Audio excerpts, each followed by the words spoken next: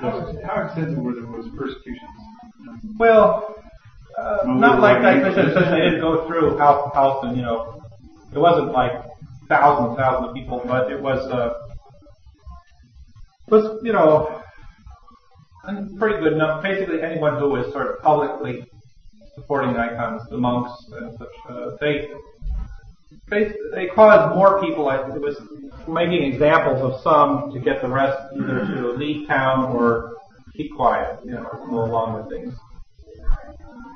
So Theophilus, I think he was very violent, but somehow, when he died, actually, the iconoclast cause was lost. Because after his death, Theodore restored, but then the support for iconoclasm was gone. And the reason was that during that time, the writings of Eusebius and Theodore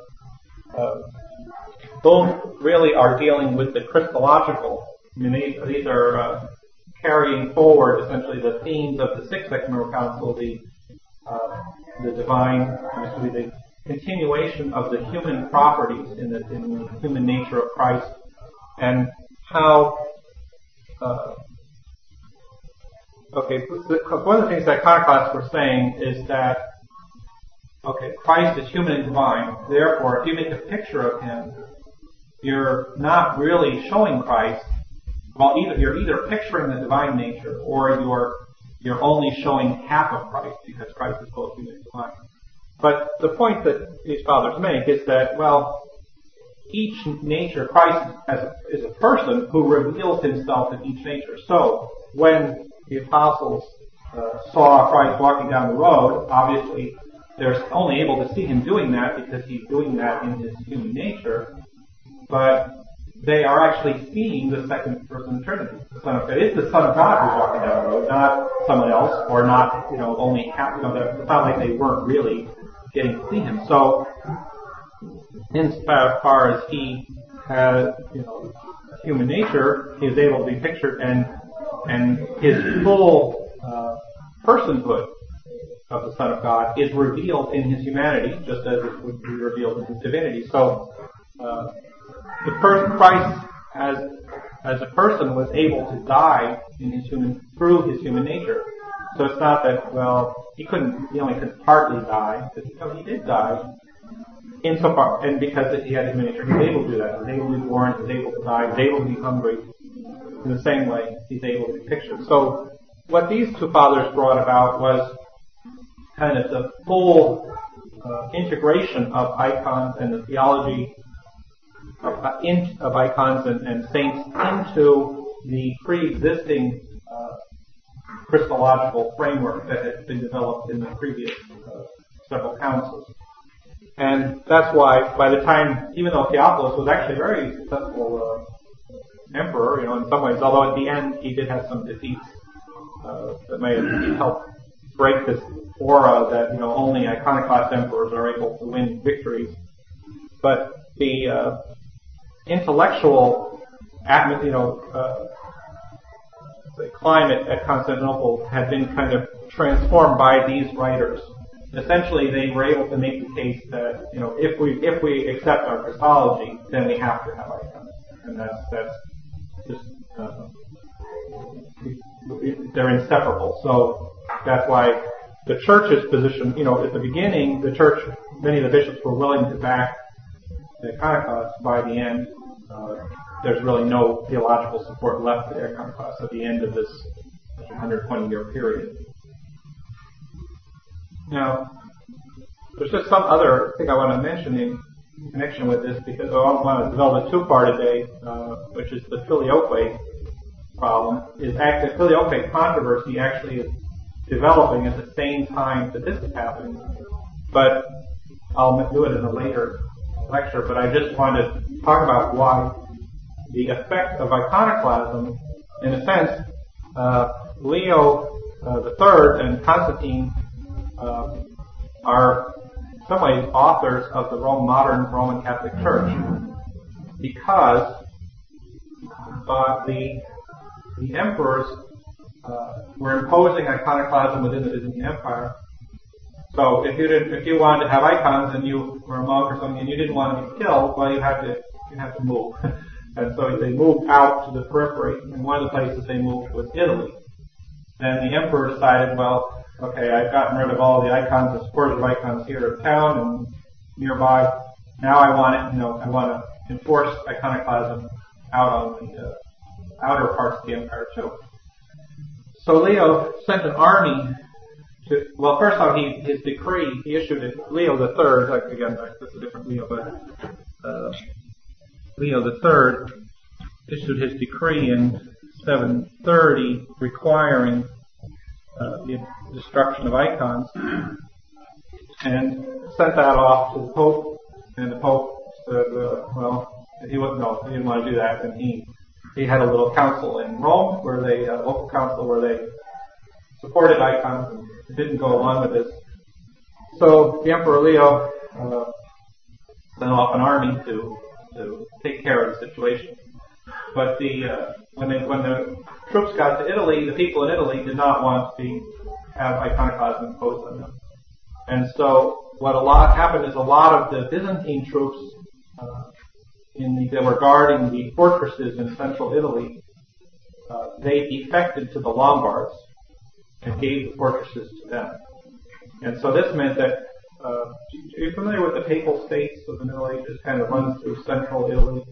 That used to all be Byzantine Italy. And so that was lost at this point mostly. The only thing that the Byzantines held on to was Ravenna. So all of central Italy, including Rome, up to the time of Leo, had been part of the Byzantine Empire. The Pope was living in the Byzantine Empire. Now it was all turned over to the Lombards, and the only thing that they held on to was Ravenna, and actually even during a little later, Ravenna falls to the Lombards. So all of northern Italy now is gone. And the popes, so Italy, not southern Italy, but they held on to southern Italy and Sicily for longer, but central Italy goes under the Lombards now. And the popes, who previously had been defended by the Byzantine emperors and everything, the Lombards are kind of a nuisance to them. They don't want to be under the Lombards, but they can't very well call on the iconoclast emperors to come rescue them, because they don't want to be under the iconoclast either. So, during this time, the Pope Stephen II made a famous journey over the Alps to go visit the King of the Franks. And he kind of made a deal with him to put the papacy under the protection of the Franks. So this introduced now the Franks, who up to this time had been sort of theoretically Byzantine subjects, kind of living up in northern, now are being brought in as the protectors and patrons of the popes. And this and so the Franks come down and they drive they conquer the Lombards in what had been the Byzantine territory. And the Byzantine Emperor Constantine, the iconoclast, writes to Charlemagne and says, "Hey, that's Byzantine territory, so please hand it back over." And the popes didn't want that to happen, so they invented a little lie. They made up something called the Donation of Constantine, which was a document that for a while was believed to be authentic, but it's Donation of Constantine, in which the Emperor Constantine, as part of his will, decided to donate central Italy, the Byzantine territory in Italy, to the Pope to be, his personal land. And this, along with some other things, kind of recognize the Pope as ruler over all kingdoms and so on.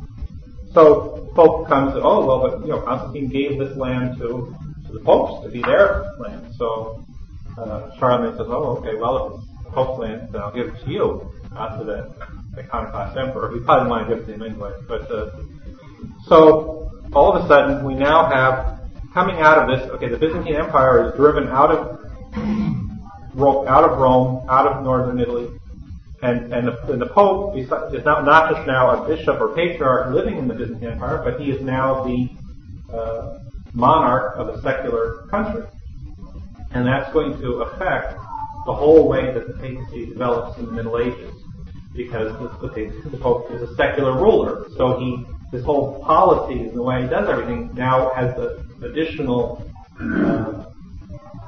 motivation of protecting his secular interests. So Pope becomes ruler of Papal States, and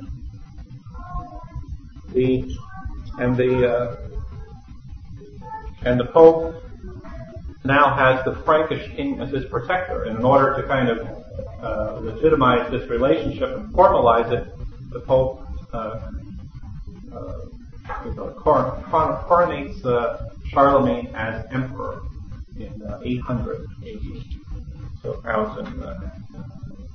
So Charlemagne is emperor, and that means now that the Byzantine emperor is no longer the only emperor, but so we have a Western empire founded by the popes. And this will have several bad effects. One is that it creates a rivalry between the East and the West with two different sources of authority. It makes the popes dependent on the Franks rather than on the Byzantine world. And so it allows essentially the development of the Catholic Church.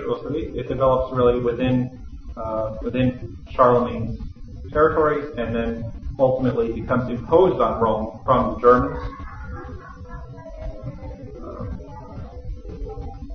The other thing that happens is that there had been the filioque had been adopted in Spain in the 589 or 589 something like that. Spain had been taken over by the Muslims. Refugees came up into France, and the filioque comes up with them. The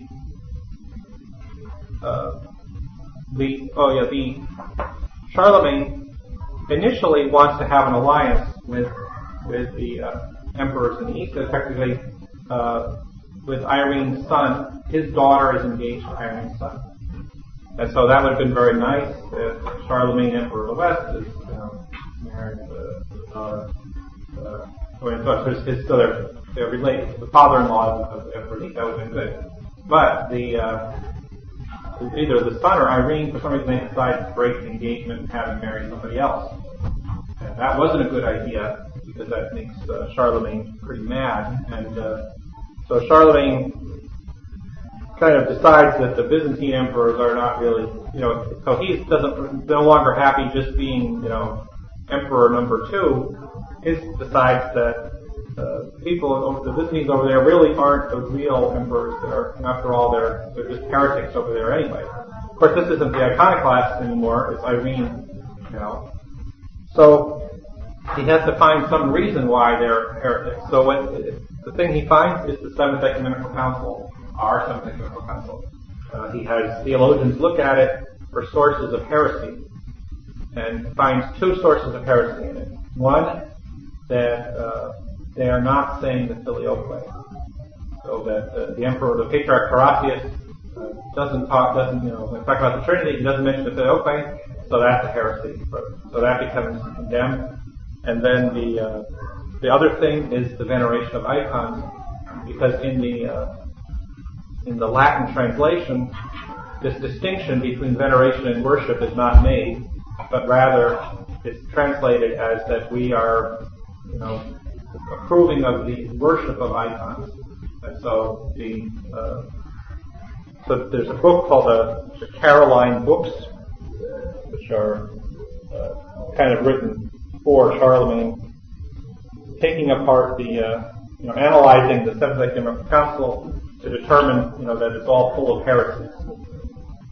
And what's curious is that there's the Council of Frankfurt is held shortly afterwards, and the council accepts these books and kind of repudiating the Seventh Ecumenical Council as heretical, and the lack of the filioque as heretical.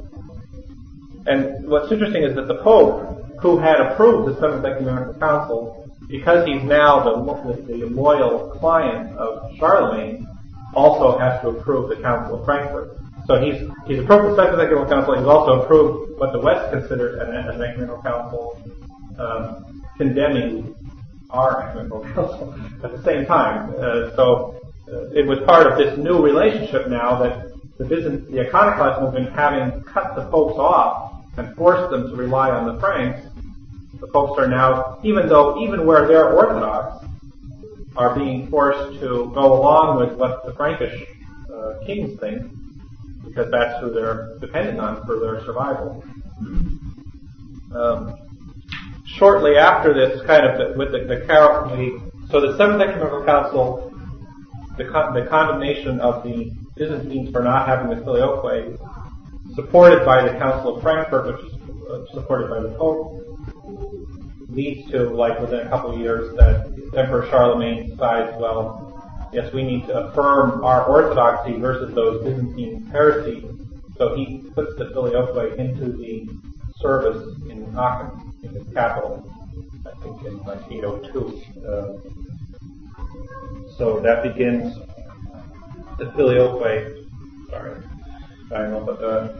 in German. And that's where the whole Filioque controversy will begin, when the Frankish monks go to Jerusalem, and all of a sudden the Orthodox monks in Jerusalem are noticing that there's now a change in the creed. And that's what starts the Filioque controversy. So the temporary heresy of the Byzantine emperors ultimately is the initial cause of the split of the East and the West, and is the cause of it leads to the Filioque being accepted in the West, and ultimately to the creation of what would be the modern Catholic Church. Right? Is there any questions?